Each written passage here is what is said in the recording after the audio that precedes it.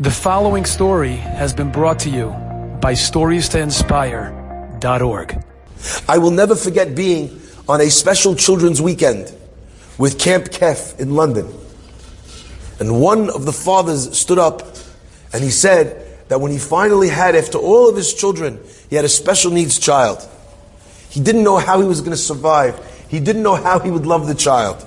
He didn't understand this child was defective. It was going to be difficult. It was going to ruin the life of his wife and children. Everything was going to become that much more complicated. Everything was going to be an issue. They could never go on vacation. They could barely afford anything.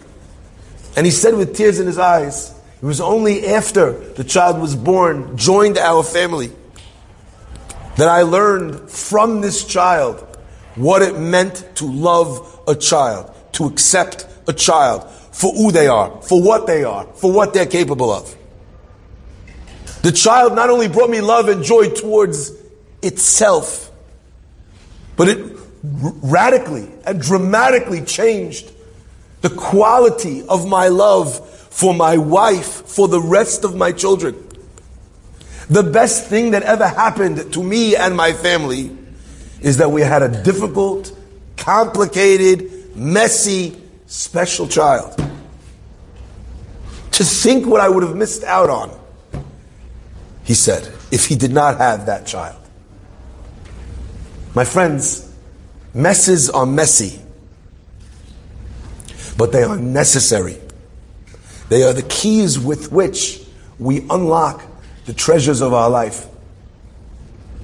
The only thing that you need is the patience to endure the anxiety and the stress of the mess.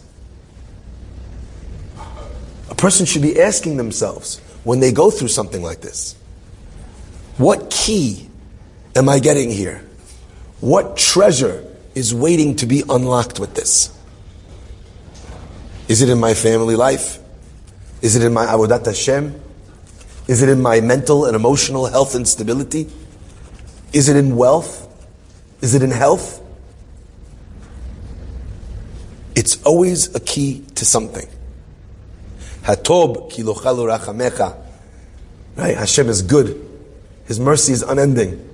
If He's giving you something, you can be sure that there's a reason. Enjoyed this story? Come again. Bring a friend. StoriesToInspire.org